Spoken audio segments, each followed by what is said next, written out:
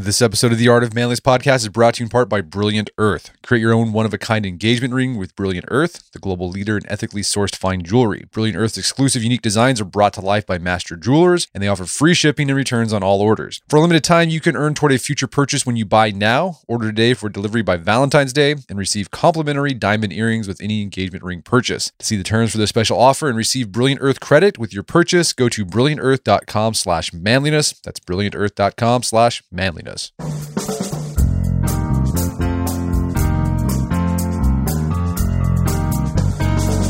Brett McKay here, and welcome to another edition of the Art of Manliness podcast. The literature of Jack London has long been given the short shrift by scholars. They say he wrote some good dog stories for boys, but beyond that, didn't showcase any literary genius or high-level craftsmanship. Well, my guest today begs to differ with this assessment. His name is Earle Labor. He's the preeminent Jack London scholar and 91 years young. I've had Earle on the podcast 2 previous times. The first to discuss his landmark Jack London biography. It's episode number 67. And the second to discuss his own memoir, The Far Music, and that's episode number 370. For this episode, I drove down to Earle's home in Shreveport, Louisiana to talk to Earle about the overlooked literary genius of Jack London and the big themes that London wrote about in his novels and short stories. We begin our discussion with Earle's story of how he became a Jack London scholar and why London's work was historically neglected by academics. We then dig into London's literary themes by first discussing how he used the Klondike as a symbolic proving ground for men and how success in this wilderness depended on one's ability to mold oneself to Jack's Northland Code. Earle uses excerpts from my favorite London story, In a Far Country,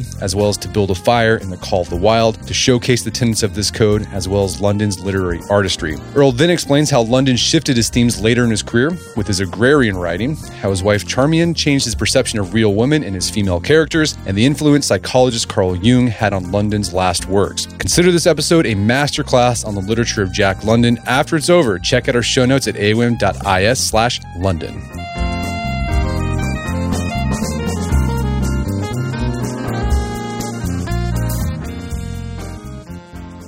All right, Earle Labor, welcome back to the show. Thanks, Brett. It's great to be here again. So we had you on, I'm going to say 6 years ago, to talk about your Jack London biography. Then we had you on again to talk about your memoir, The Far Music, which I know a lot of our listeners enjoyed. This time, I've made a trip down to Shreveport, Louisiana, to come shake your hand because I wanted to meet you after all these years, and then to talk more about Jack London, particularly about the literary themes of Jack London, because that's what you spent your career writing about, researching about, lecturing about, was Jack London and his literature. So I think the first question I'd like to start off with is, how did you get started, or how did you become a Jack London scholar? I'm going back to 1948, Brett. A professor at SMU named George Bond taught a course in the American novel, and among the novels he chose, not only Hemingway and Faulkner and Fitzgerald, he chose an obscure novel by Jack London titled Martin Eden. My best friend, P.B. Lindsay, a combat veteran from the Second World War, couple of years older, but much older in many ways, took that course and told me, Earle, Martin Eden is a very powerful novel. You need to read it. At that time, I had some other interests, mostly extra literary. But 4 years later, I'm on a weekend pass to New York City from the Recruit Training Center in Bainbridge, Maryland. Downtown Manhattan, just strolling around, looking at the sights, walked into this newsstand and saw a 25-cent Penguin paperback of Martin Eden. Well, my friend had recommended it. I thought I'd look at it. I took it down and bought it, put it in my hip pocket to take back to the bus. I started reading it on the bus back to the base. Could not put it down, Brett. I stayed up all night. Wasn't up exactly. I stayed in my bunk with my flashlight on. I was so fascinated with that novel. And I said, when I go back to get a PhD, Jack London is going to be my subject. And that was the beginning of my serious study. Now, it was a while before I got to that because I had some other obligations at the time. To Uncle Sam in the military, training recruits at that base in Maryland. I also spent some time on a USS Hale destroyer. But when I got out of the Navy, I had a family, a wife and a child, and I had to have a job. So I went to work for Hager Company in Dallas. Men's Slacks was really lucky in terms of that was an up and growing company. But I found that the intellectual challenge of men's pants wore a bit thin after about 6 weeks. I was doing okay from their point of view, but I wanted to get back into teaching. So the same professor, George Bond, called me one Saturday morning in early 1955 and said, Earle, there's a little college, liberal arts college over in Shreveport looking for an instructor. If you're interested in getting back into teaching, I'll recommend you. 3 weeks later, I was teaching at Centenary College and have been teaching on and off at Centenary ever since then until my retirement a few years ago. Took off a few years for various things I may have mentioned in some of my early work, such as a Fulbright lectureship in Denmark for a year, et cetera, et cetera. But mainly I've been teaching and working on Jack London ever since. So for your PhD, you did the first major study on Jack London as a true literary artist, and you were really breaking new ground because for a long time, the literary establishment didn't take London's work seriously, and very few scholars had studied his craftsmanship. Why was that, and what's the status of London today in literature, particularly in terms of scholarship? Well, it's on the rise for sure. Has been for the past generation or so. It's amazing to see what's happened in the last couple of decades. But for a long time, he was dismissed as little more, as I say, than a hack writer for adventure stories and what have you. Fortunately, there have been a number of breakthroughs just in the last 2 or 3 decades. Actually, to be honest, Brett, I think over the past half century or so, I have a lecture that I give sometimes on the politics of literary reputation. And I explained to my students, I said, look, the books you read, the ones you read in high school and many that you read in college, were not handed down to Moses on that tablet, that they're selected by a certain group. And those are the so-called elite. They decide what you're going to read. They decide, for example, you're going to read Shakespeare and maybe Hawthorne's Scarlet Letter, which is fine, but they should be also assigning Jack London's The Sea Wolf or something in addition to Call of the Wild. Anyhow, London was not a part of the group that makes those decisions. Now, you ask, for one thing, London was a Western writer, and they were not part of the Eastern establishment that pretty well dictated the literary selections or whatever at the time in the 19th, even 20th century. Eric Miles Williamson uses the term the Ivy Mafia. That may not be quite fair, but I think it's kind of fun. Anyhow, the idea that it's those Easterners back in the 19th century, even early 20th century, centered around Boston, New York. William Dean Howells was the leader of that group for a generation. Interesting that he encouraged writers like Hamlin Garland, Stephen Crane, even Emily Dickinson. And here is London at the time, the most popular of all of them, and virtually ignored by William Dean Howells. Now, that's got to have been deliberate, I think.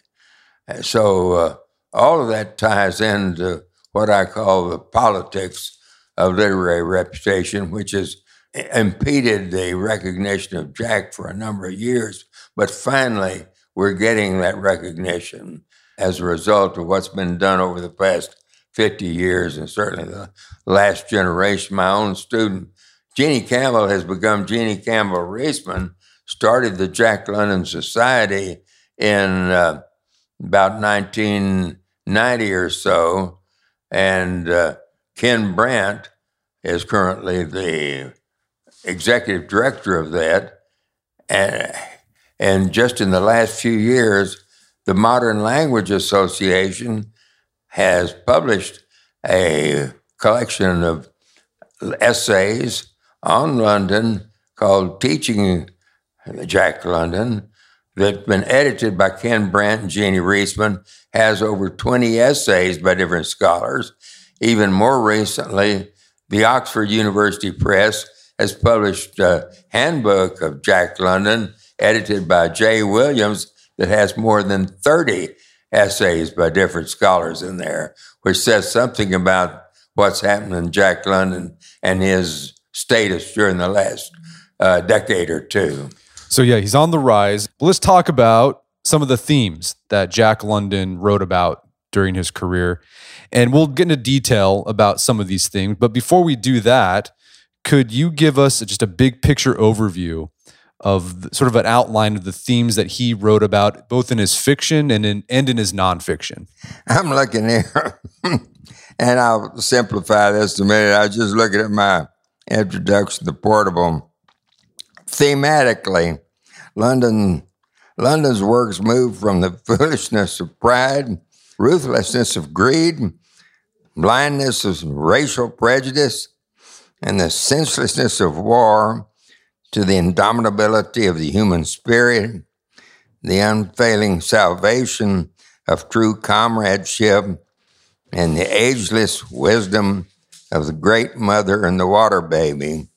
I could talk later about the Great Mother archetype and the Water Baby, which is London's last story, which is very revealing. But in more general terms, I like to say that one of the overriding themes is love.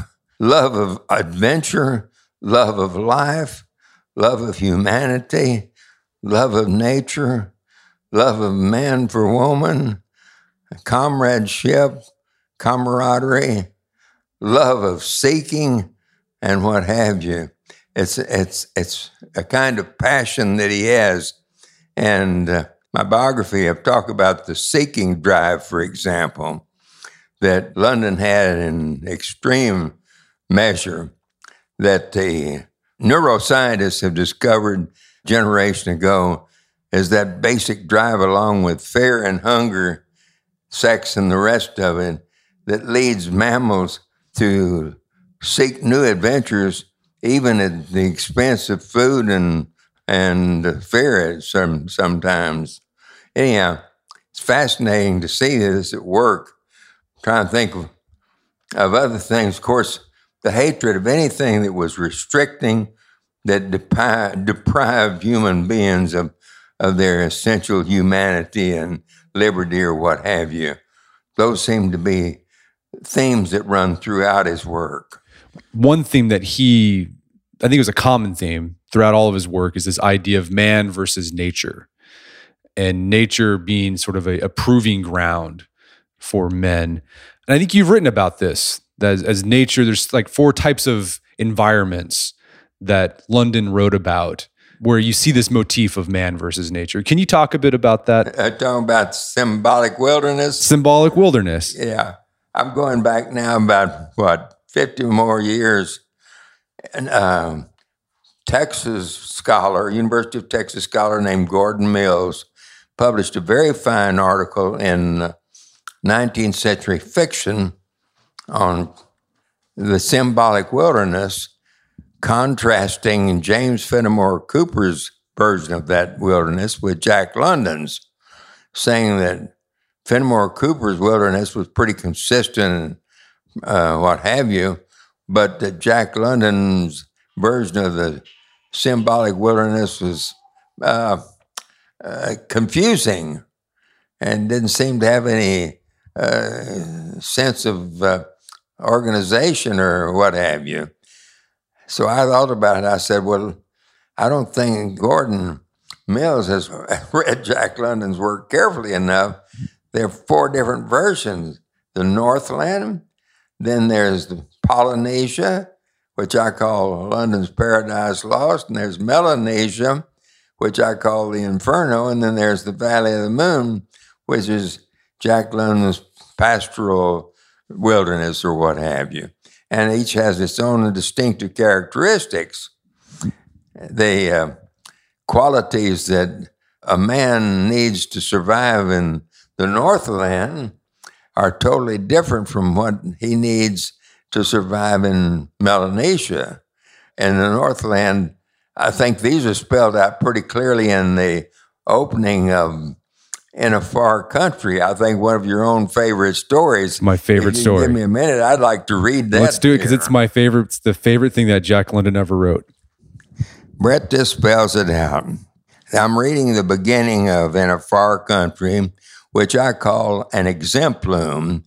In other words, if a preacher is delivering a sermon, he wants to tell a story, a pretty dramatic story to illustrate his sermon, and that's sometimes called an exemplum. And that's what we've got in A Far Country.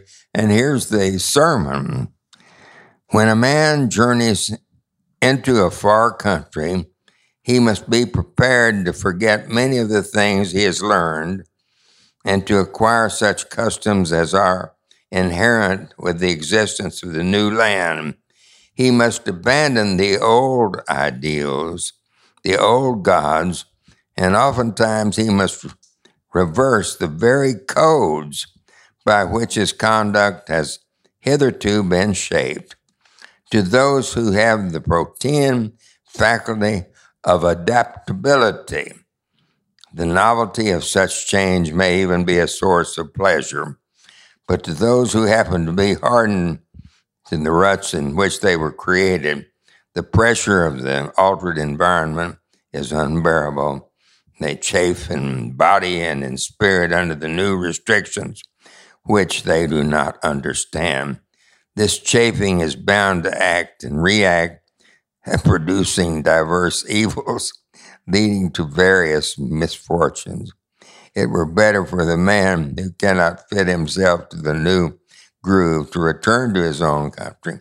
If he delay too long, he will surely die.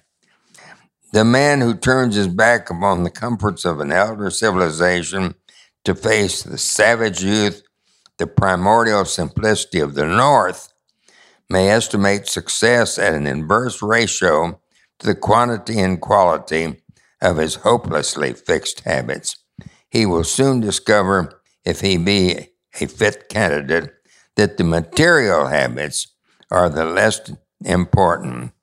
The exchange of such things as a dainty menu for rough fare, of the stiff leather shoe for the soft, shapeless moccasin, of the feather bed for a couch in the snow, is after all a very easy matter, but his pinch will come in learning properly to shape his mind's attitude toward all things, and especially toward his fellow man. For the courtesies of ordinary life, he must substitute unselfishness, forbearance, and tolerance. Thus, and thus only, can he gain that pearl of great price, true comradeship. And that's the key, I think, to the Northland Code. And the two incapables in the far country, as it spells out, cannot do that. They're totally unfitted to come up there in the first place, and they pay the price. Well, yeah, I think what I love about the intro to In a Far Country is that it perfectly encapsulates and summarizes Jack London's, what you call the Northland Code. So, from what we just read there, what you just read there, part of the Northland Code is adaptability. Exactly. It's also true comradeship. Exactly. Those seem like to be the two important things for London when it came to the Northland Code. Both are important. There's another factor he doesn't mention here. He mentions later, in addition to adaptability, camaraderie, what have you, all that. There's another factor that comes up very clearly in that great classic, To Build a Fire. And we're talking about the man who does not have a name in this version.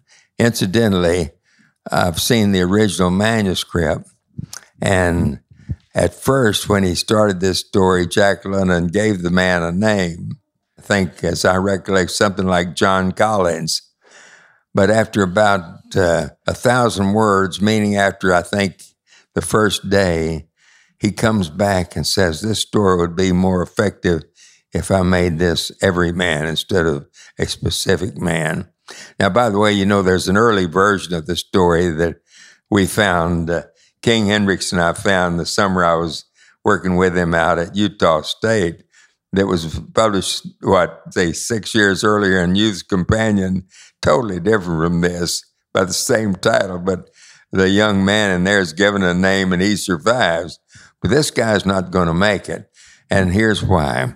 By the way, London opens this story talking about how weird the situation is up there, very, very cold, 70-something degrees below zero, no sun in the sky. But all this, the mysterious, far-reaching hairline trail, the absence of sun from the sky, the tremendous cold, the strangeness and weirdness of it all, made no impression on the man. It was not because he was long used to it. He was a newcomer in the land at Chautauqua, and this was his first winter. The trouble with him was that he was without imagination. He was quick and alert in the things of life, but only in the things and not in the significances. 50 degrees below zero meant 80-odd degrees of frost. Such fact impressed him as being cold and uncomfortable, and that was all. It did not lead him to meditate upon his frailty as a creature of temperature and upon man's frailty in general, able only to live within certain narrow limits of heat and cold, and from there on did not lead him to the conjectural field of immortality and man's place in the universe. Now, this is a masterstroke of the artist. In other words, here's a story that is so deftly and beautifully woven together, the reader doesn't realize that suddenly there's a profound philosophical message in this story. It's more than about just a man's getting cold and dying from freezing to death, but there's another message underlying this, which he's just slipped in there, but he's done it so deftly, so artistically. You read right on through and don't stumble over it. It's a wonderful example of what London was doing. Later on, I'll talk about how he does that in The Call of the Wild. But anyhow, I wanted to bring in as a factor, and he mentions that other places too, the importance of imagination if you're going to make it up there. And later on, when he's talking about survival in Melanesia, he said one of the things there to survive, whoever going to make it doesn't need any imagination. He just got to be as mean as the savages around there and resort to stuff that as bad as they do. It's totally different from the Northland. Well, so back to this idea of imagination and going back to In a Far Country, I think it's related to one of the things that seem to be wrong, or something that London talks about, not only in A Far Country, but you see it in The Call of the Wild, White Fang. London went up to the Klondike when people were going up there for the gold rush. But in his stories, he talks about one of the problems with the Incapables and some of the other characters who don't fare well in the Klondike is that they went up there with impure intentions, almost. They didn't have the right intention. It's like with the Incapables, London said they had sentimentality about the Klondike, but they didn't have the spirit of true romance and adventure. What was the difference in London's mind? Well, in London's mind, I mean, sentimentality is this illusion that you're going up having a beautiful, a lovely time out with nature or whatever. Going to have a pretty easy time just enjoying the beauties of nature without really understanding the reality of the situation. And that's, I think, Percy Cuthbert is the dilettante who thinks that he's read a lot of romantic stuff about the animals, etc. It's going to be some kind of wonderland up there, winter wonderland, which of course it's not. And the other with Weatherby, Carter Weatherby, I think, is going just for strictly materialistic gain or whatever, thinks he's going to become a millionaire without having to do too much to achieve that. But the idea of true adventure, I'm going back to sea again. You want to go regardless of the danger, and you want to find out what the new frontiers are like.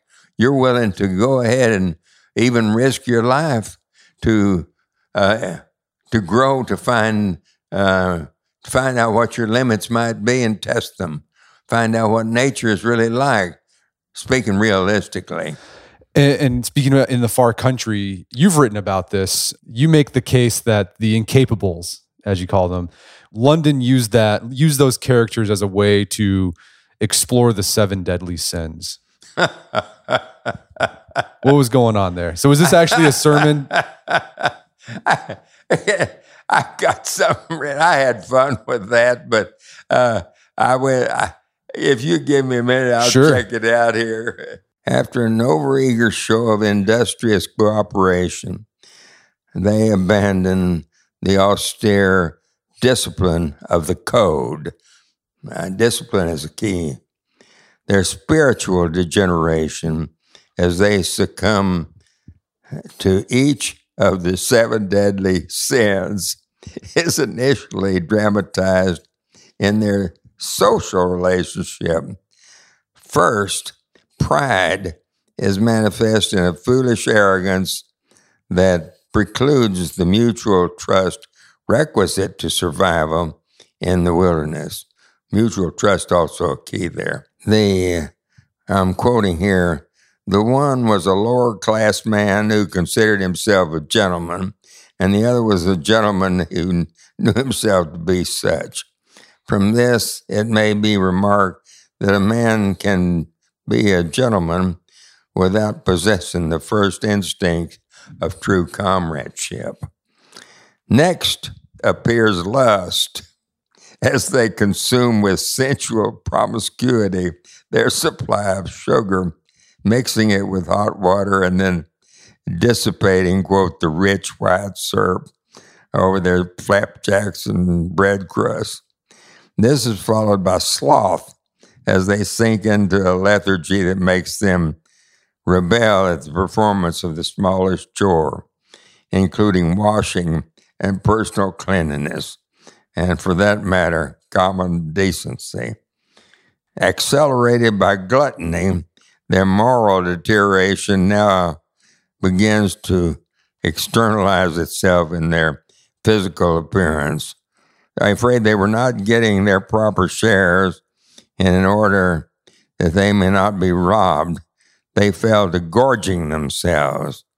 In the absence of fresh vegetables and exercise, the blood became impoverished, and a loathsome purplish rash crept over their bodies.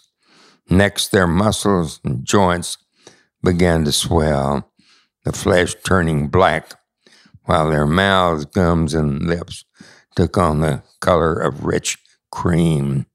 Instead of being drawn together by their misery, each gloated over the other's symptoms as the scurvy took its course. Covetousness and envy appear when they divide their sugar supply and hide their shares from each other, obsessed with the fear of losing the precious stuff. The last of the cardinal sins, anger, is delayed a while by another trouble, the fear of the north. And then finally, at the very end, that's when they kill each other, at the very end of the thing. That's the anger. So anyhow, there's a lot in between there, but that gives you at least a rough idea. As I say, I was having some fun just playing with that. It's so much. That story, I think, is one of his underrated stories. It's really worth it says so much about the code and also about London's literary artistry.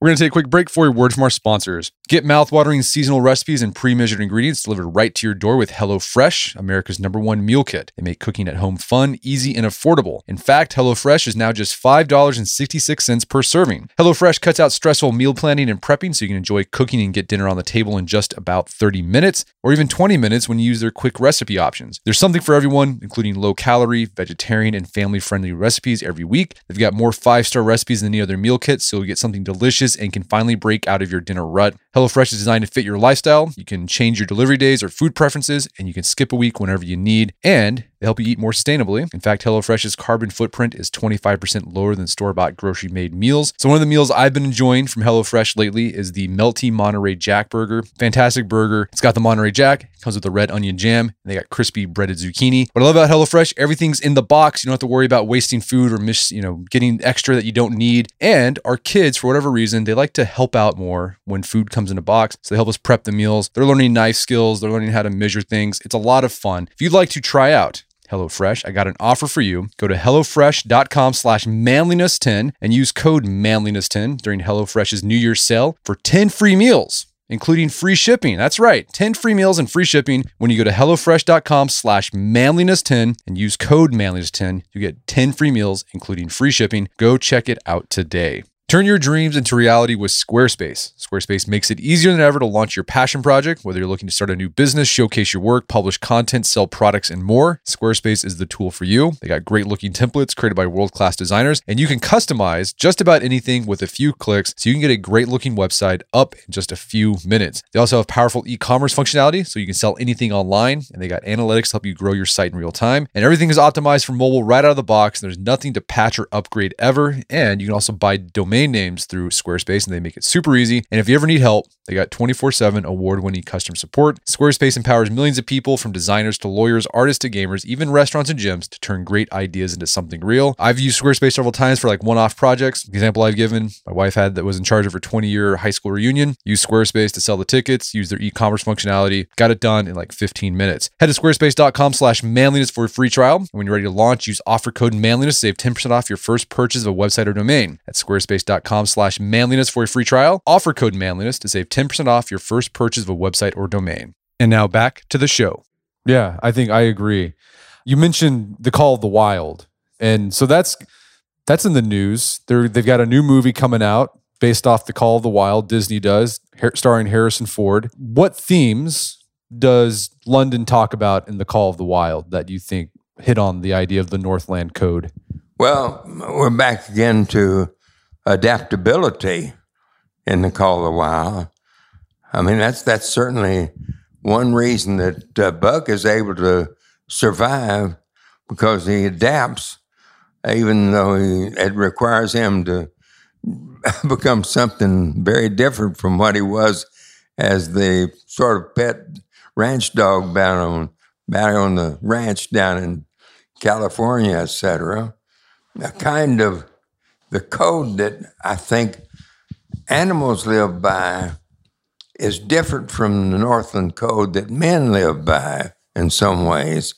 For example, with animals and with Buck, sometimes he has to kill to survive. And that's not generally the case with the men in the Northland Code. But let's go back after he has the will to take over, to take control of the team and what have you. He's tough, he's strong, but he's got spirit. And finally, though, it's love that prevails. It's his love for John Thornton that really saves him at the end. Of course, to become the supernatural ghost dog of the North, he has to even leave John Thornton. And I want to talk at some point about the Call of the Wild and the fact there's so much more there than just a dog story. Whenever you're ready to do that, let's move right into that. Let's talk about that. Go ahead. Let me talk a little bit about the universal appeal of this novel. It's been translated into nearly 100 different languages, I think. And it's obviously more than a good dog story. It's that, but much more. And I want to talk about The Call of the Wild as such a rich work in terms of thematic richness and also literary artistry. The first 6 chapters are pretty matter of fact. I think the book starts with something, Buck did not read the newspapers. That's pretty matter of fact.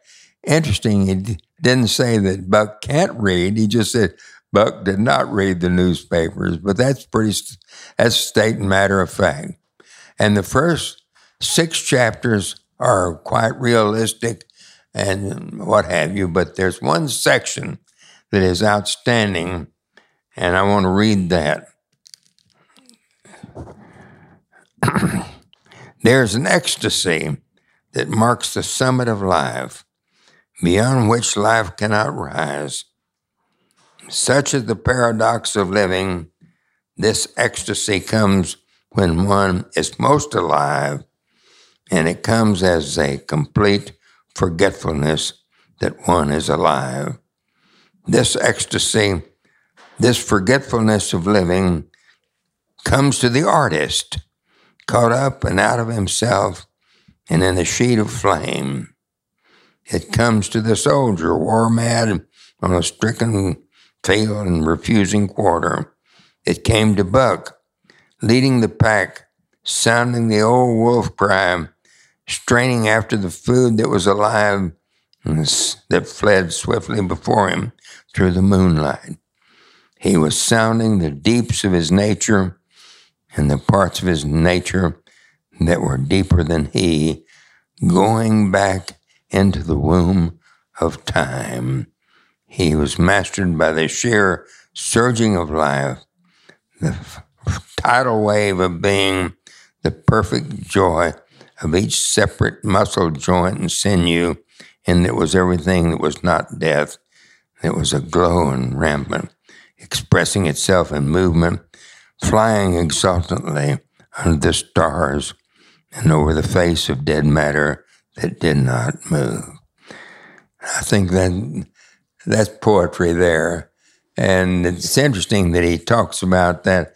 In fact, I quote it in my biography in terms of Jack's own ecstasy in writing, you know. I mean, he had passion that I think enabled him to write some of his best work there. I think more than one writer has talked about being a kind of zone when you're writing. We had a visitor on campus a few years ago said that the scientists actually measured there's an slight increase in brain temperature when we get into that creative zone. Anyhow, let me move quickly as possible to the 7th chapter, the sounding of the call. By the way, 7 is the most significant of numbers, archetypally speaking, signifying the completion of a cycle and some other things. And what has begun up to this point, very matter-of-factly, note how the language changes at the very beginning of this 7th chapter. When Buck earned $1,600 in 5 minutes for John Thornton, he made it possible for his master to pay off certain debts, and the journey with his partners, That's pretty matter of fact, but note what happens here. Journey into the East, that's capitalized, after a fabled lost mine, the history of which was as old as the history of the country. Many men had sought it, few had found it, and even more than a few there were who had never returned from the quest. This lost mine was steeped in tragedy and shrouded in mystery. No one knew of the first man, and the oldest tradition before he got... anyhow, I'm going to stop and move down a ways. Look at those key words like fabled and tragedy, mystery, that indicate we're in a different world now. We're moving into a kind of supernatural world. And note at the bottom of that page, the months came and went, back and forth they twisted through the uncharted vastness, where no men were and yet where men had been, if the lost cabin were true. They went across divides in summer blizzards, shivered under the midnight sun on naked mountains between the timberline and eternal snows, dropped into summer valleys amid swarming gnats and flies, and in the shadows of glaciers picked strawberries and flowers as ripe as and fair as any of the Southland could boast. In the fall of the year, they penetrated a weird lake country, sad and silent, where wildfowl had been, but where then there was no life, nor sign of life, only the blowing of chill winds, the forming of ice in sheltered places, and the melancholy rippling of waves on lonely beaches. That's poetry again. But here's the point that I wanted to make. Stop and think what these guys have been through and what they must look like. Be interested in seeing what Harrison Ford and his partners look like in the movie there. They got to be pretty tough hombres to survive what they do up there. You can imagine if they see some wild strawberries out there, they haven't eaten anything except probably pemmican or dried beef or something for a good while, jerky or whatever. They eat some strawberry, but they're picking flowers. It just doesn't fit, does it? But you don't notice because he's woven this thing so well in terms of describing. You don't stumble over that at all. I'm talking, this is an instance of London's literary artistry and the way he weaves these moods for you. So I just wanted to point that out in terms of the Call of the Wild. So the relationship between man and nature that Jack experienced in the Klondike was more adversarial, but he also experienced a different relationship between man and nature through his work on his beauty ranch in Glen Ellen, California, where he was a pioneer in organic farming, and he tried to make what was worn out land fruitful again. What books did Jack write about his ranching and farming experience? 3 novels particularly. The first was Burning Daylight, and the second was Valley of the Moon. That's his longest novel. And the third was Little Lady of the Big House. Burning Daylight, I think, is his most neglected novel. I like it. As far as I know, Brett, it's the only novel in which the major character epitomizes all 3 American archetypal heroes. The hero is frontiersman, the hero is a businessman, the hero is yeoman farmer, all in one character. And it's I think it's amusing. I'm not saying it's one of his great novels, but it's fun to read, to see what he does. So in these agrarian stories, did Jack London develop a code similar to the Northland Code that someone had to live by in order to thrive as a farmer? I think so. In other words, in terms of camaraderie, decency, honesty, but love of land. Here is an interesting story, his first story that he wrote after moving into the Valley of the Moon, 1905 or so, All Gold Canyon. And you've got this character, Bill, who is a prospector on some place like the ranch down there, prospecting for gold. And he finds this big gold pocket and desecrates the hillside to get the gold. In the process, almost gets killed by a stranger that's been watching him until he uncovers the gold and he comes up and shoots him. Fortunately, he manages to survive, but you've got something of the Northland type coming down there, not loving the land, you see, but desecrating that beautiful place. So there's a message there that Jack is trying to convey, that he's getting the same attitude in terms of treatment of nature doesn't work in the pastoral garden or wilderness the way it did up in the frozen Northland. But in terms of the spirit, camaraderie, decency, honesty, love of man and what have you, it's essentially the same.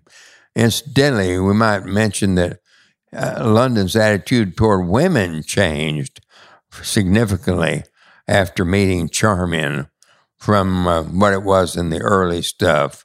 If you want to talk about that at some point. Let's talk about that right now. So, yeah, he was married twice. His first wife, they separated. Right. And then he met Charmian. Like, tell us about their relationship and how it influenced his writing. He married Bessie Mattern for the wrong reasons, and has a terrible mistake for everybody. And I mean, we're still paying the price in terms of the damage to the folks, the offspring, or all that. It's so sad. At first, neither of them really loved each other. It was a marriage of convenience. She just lost her fiancé, Fred Jacobs, to, I think, some kind of ailment when he was on a troop ship going to the Philippines. I forgot now what he was suffering from.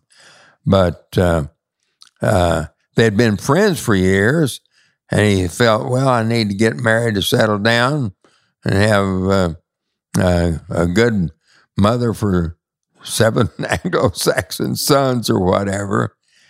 Turned out that Bessie did love him, but he never really loved her. They had 2 daughters. Meanwhile, he was having a kind of affair with Anna Strunsky. I mean, never consummated, but in terms of somebody who could relate to intellectually and personally more closely than he could with Bessie. See, he was a party guy. He loved fun and loved crowds and what have you, and loved to entertain people. And Bessie didn't like that at all. So they were just not compatible. And finally, I guess it was summer of 1903 or so, he fell in love with Charmian, and madly, literally madly in love. If you read my biography, you'll see some of those early love letters where he just absolutely beside himself. He never met a woman quite like that. I wish I had it handy. I could describe her. She was the new woman in many ways. She was very feminine, but at the same time, she was tough. She had a will of her own, but she was smart enough to know how to get along with him. And she was very attractive, which doesn't come out in her pictures. Milo Shepherd, Jack London's great nephew, knew her very well for many years and had tremendous admiration for her. He said even when she was in her 60s, she could turn men's heads when she walked into a room. So Charmian was something special. And that, as from her, that he evolved the idea of the mate woman, not just in any kind of animalistic sense or whatever, but a true mate in terms of an equal in many respects. And loved her until the day he died. And she loved him, of course. Incidentally, speaking of being attractive, Houdini had an affair with her after his death, wanted to marry her, but she didn't want to marry Houdini. In fact, she didn't want to marry anybody after Jack, I guess. Yeah, this idea of mate woman, like they called each other mate. And how do you see this idea of the mate woman? Does it come up in London's literature, in his stories? Yeah. It comes up, let's say, I think in Burning Daylight, certainly. In one sense, it comes up in the Seawolf with Maud Brewster as his mate. So Maud, I think, may be the first character in his novels based on Charmian. So it's certainly there. And at some point, by the way, you mentioned London's concept of masculinity. Yeah. And I think that's very important. There's a section I'd like to read about that pretty soon, but let me mention characters that exemplify masculinity. John Thornton, of course, in The Call of the Wild, Whedon Scott in White Fang, and I think even Humphrey Van Weyden in The Seawolf. It's fascinating, particularly in The Seawolf, because Humphrey is a work in progress. He comes on board the Wolf Larsen's ship, the Ghost, as a kind of neuter, a sissy, and Larsen makes a man out of him. Larsen's too much of a man. There's a section in The Seawolf where Humphrey is talking about these guys.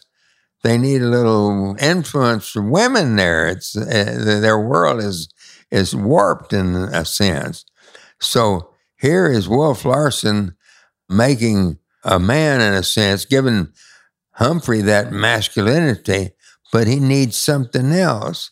He needs that feminine touch, and that's where Maud Brewster comes in to make him the complete man. And there's a section even in To the Man on Trail I wanted to read to you when we get a chance. Shall I do that now? Well, let's do that. Let's talk about that. Let's do that. All right. I'm back to a very early story. The first story he published in the Overland Monthly, To the Man on Trail. By the way, Malamute Kid, who's the kind of high priest of the Northland Code, is another example of the true man or whatever. And in this story, he's sort of he's a character we see the events through whose eyes we see the events unfold. Here he is. The talk soon became impersonal, harking back to the trails of childhood. As a young stranger ate of the rude fare.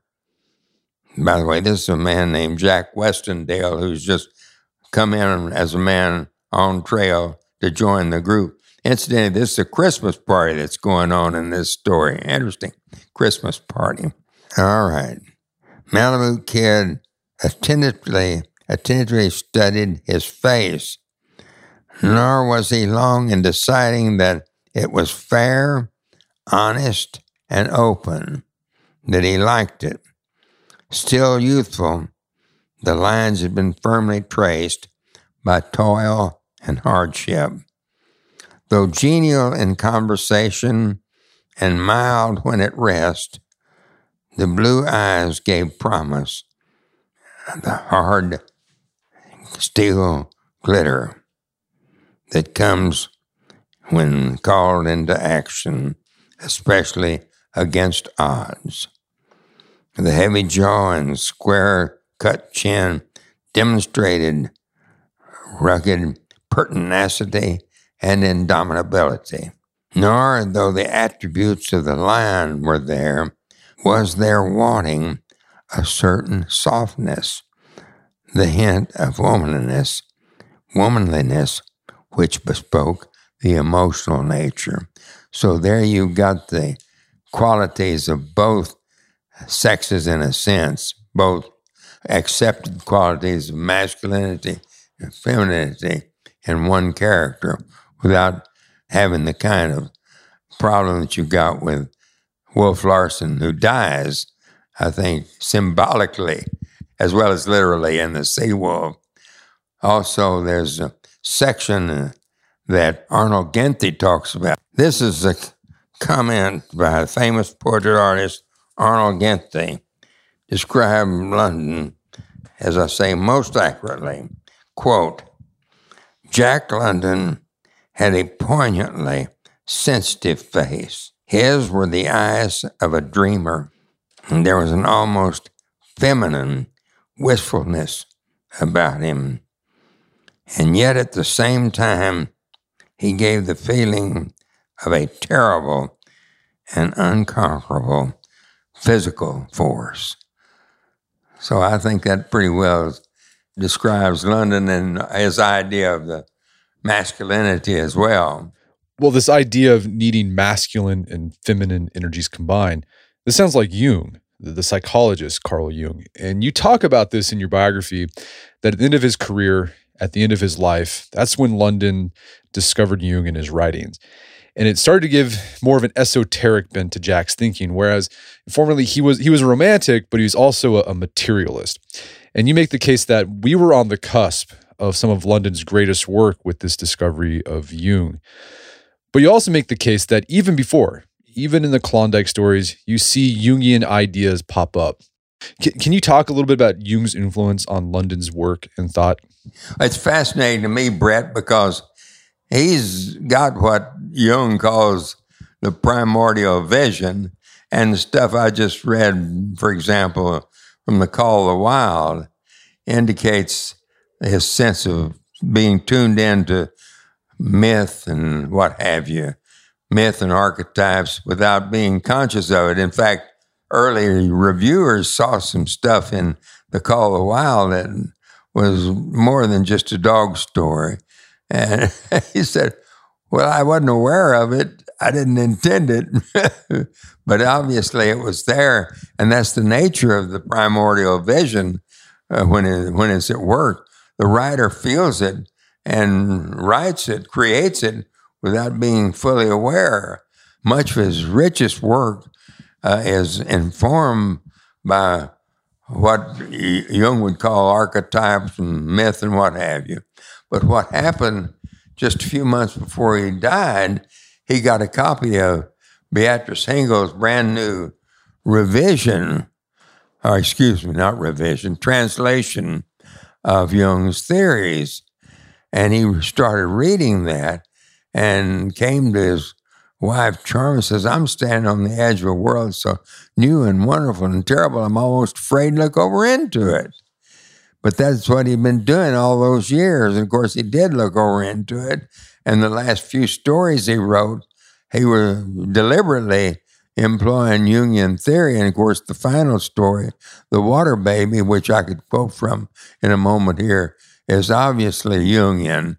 But one of his richest stories, the red one, and I thought originally, since he had written that in, I think, May 1916, that was the first story he wrote after discovering Jung, because there's so much there that is archetypal and mythical, and is a story I recommend to everybody. It's the same motif that Kubrick used in 2001, based on Arthur C. Clarke's story, The Sentinel. Of course, Clarke co-wrote 2001, I think, with Kubrick. And one of my students, after reading The Sentinel in my science fiction class, wrote to Clarke and got an answer. Mr. Clarke, had you read Jack London's The Red One? And Clarke actually answered and said, no, but I wish I had, because the similarities. Anyhow, I recommend the story for a number of reasons, but I found out that London had not read Jung at that time. So there's the primordial vision again, but it turns out that those half dozen, I think, 5 or 6 stories he read based on Jung, finally with The Water Baby, are clearly based on Jungian theory. And as far as I know, London's the first one to do that. Well, let's talk. You said you want to read something from The Water Baby to give us an idea of this. Want to go ahead and do that? It's a totally different. Have you read it? I have not, no. It's a totally different story. We're talking now about The Water Baby, which is the last story Jack wrote before he died. It was written just a few months, I think maybe a little more than a month before his death. And it's totally different from the earlier stuff in that there's almost no action. Mostly it's dialogue between two men, a young fellow named John Lacana, and that's Jack London's Hawaiian name, and an old man named Kohukumu, and that's the Hawaiian for voice of wisdom or old man of wisdom or what have you. And the young man they're sitting out in a boat offshore talking, and the young man has got a headache and not feeling too well.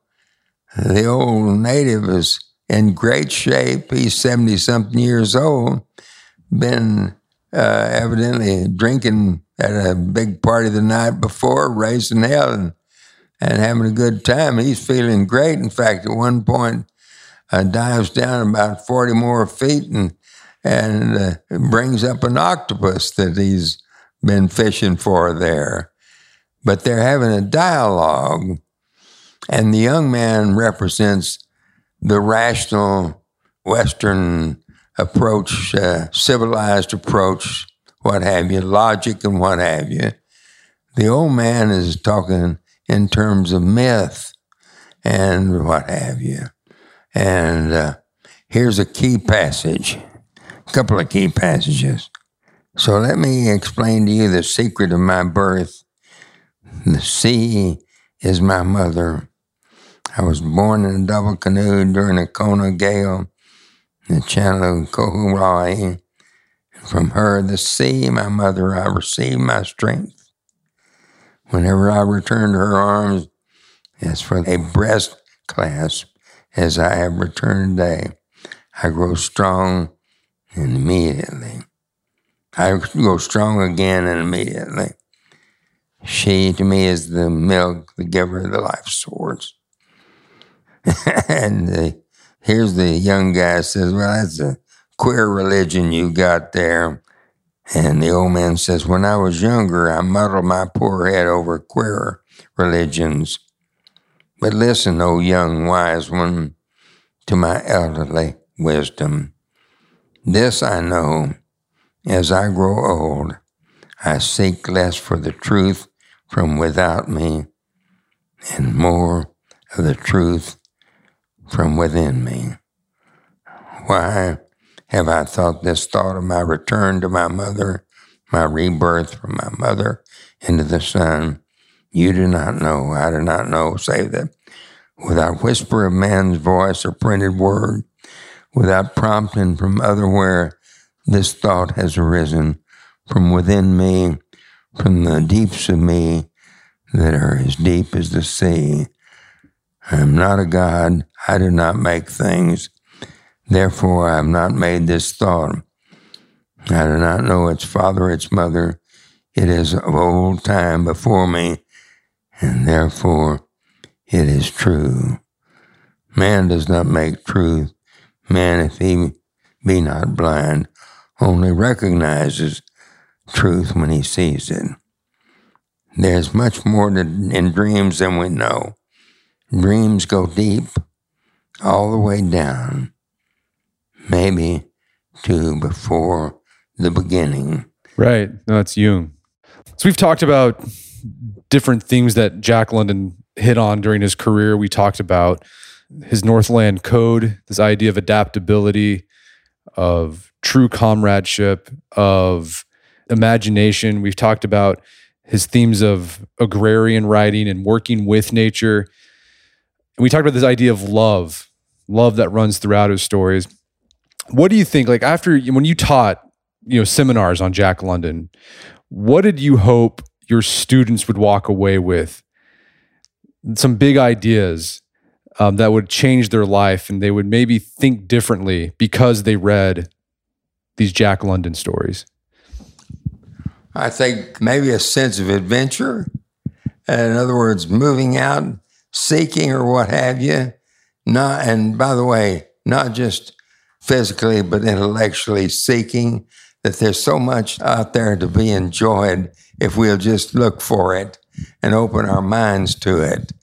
And that there's a world of possibility in terms of relationships that we are maybe overlooking because of the various problems we've got socially now. We could go into what's going on in our currently restrictive society or what have you, but the sense of openness and simply enjoy life while we can. There's so much there, which Jack was still seeking at the very end. There's so much life has to offer if we just open our eyes to it and get out and experience it. I think a sense of excitement, a sense of joie de vivre, love of our fellow human beings, and maybe not just human beings, but also the animals, because Jack absolutely loved animals as well as people, you know, especially horses and dogs. Those are things I think they may have found. Also, a general sense of excitement that they may have been missed in their daily lives or whatever. And how has Jack London changed your life? I mean, you've spent how many decades?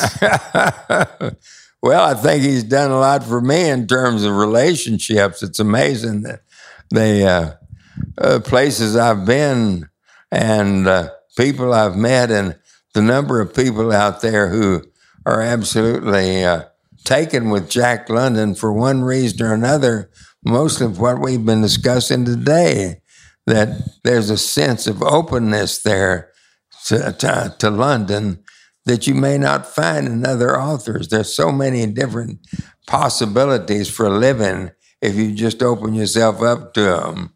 Fantastic. Well, Earle, this has been a fantastic conversation. Thanks so much for having us here down in Shreveport. It's been my pleasure. Thank you so much.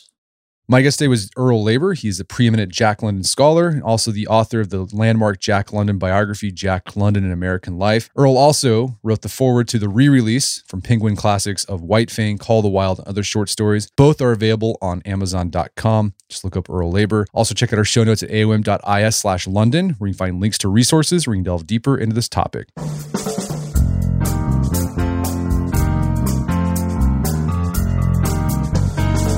Well, that wraps up another edition of the AOM podcast. Check out our website at artofmanliness.com, where you can find our podcast archives, as well as thousands of articles we've written over the years, including a series on Jack London. Go check that out. And if you'd like to enjoy ad-free episodes of the AOM podcast, you can do so on Stitcher Premium. Head over to stitcherpremium.com, sign up, use code manliness at checkout to get a free month trial. Once you're signed up, you can download the Stitcher app on Android or iOS and start enjoying ad-free episodes of the AOM podcast. And if you haven't done so already, I'd appreciate if you take 1 minute to give us a review on Apple Podcasts or Stitcher. Helps out a lot. And if you've done that already, thank you. Please consider sharing the show with a friend or family member you think would get something out of it. As always, thank you for the continued support. Until next time, this is Brett McKay, reminding you not only listen to the AOM podcast, but put what you've heard into action.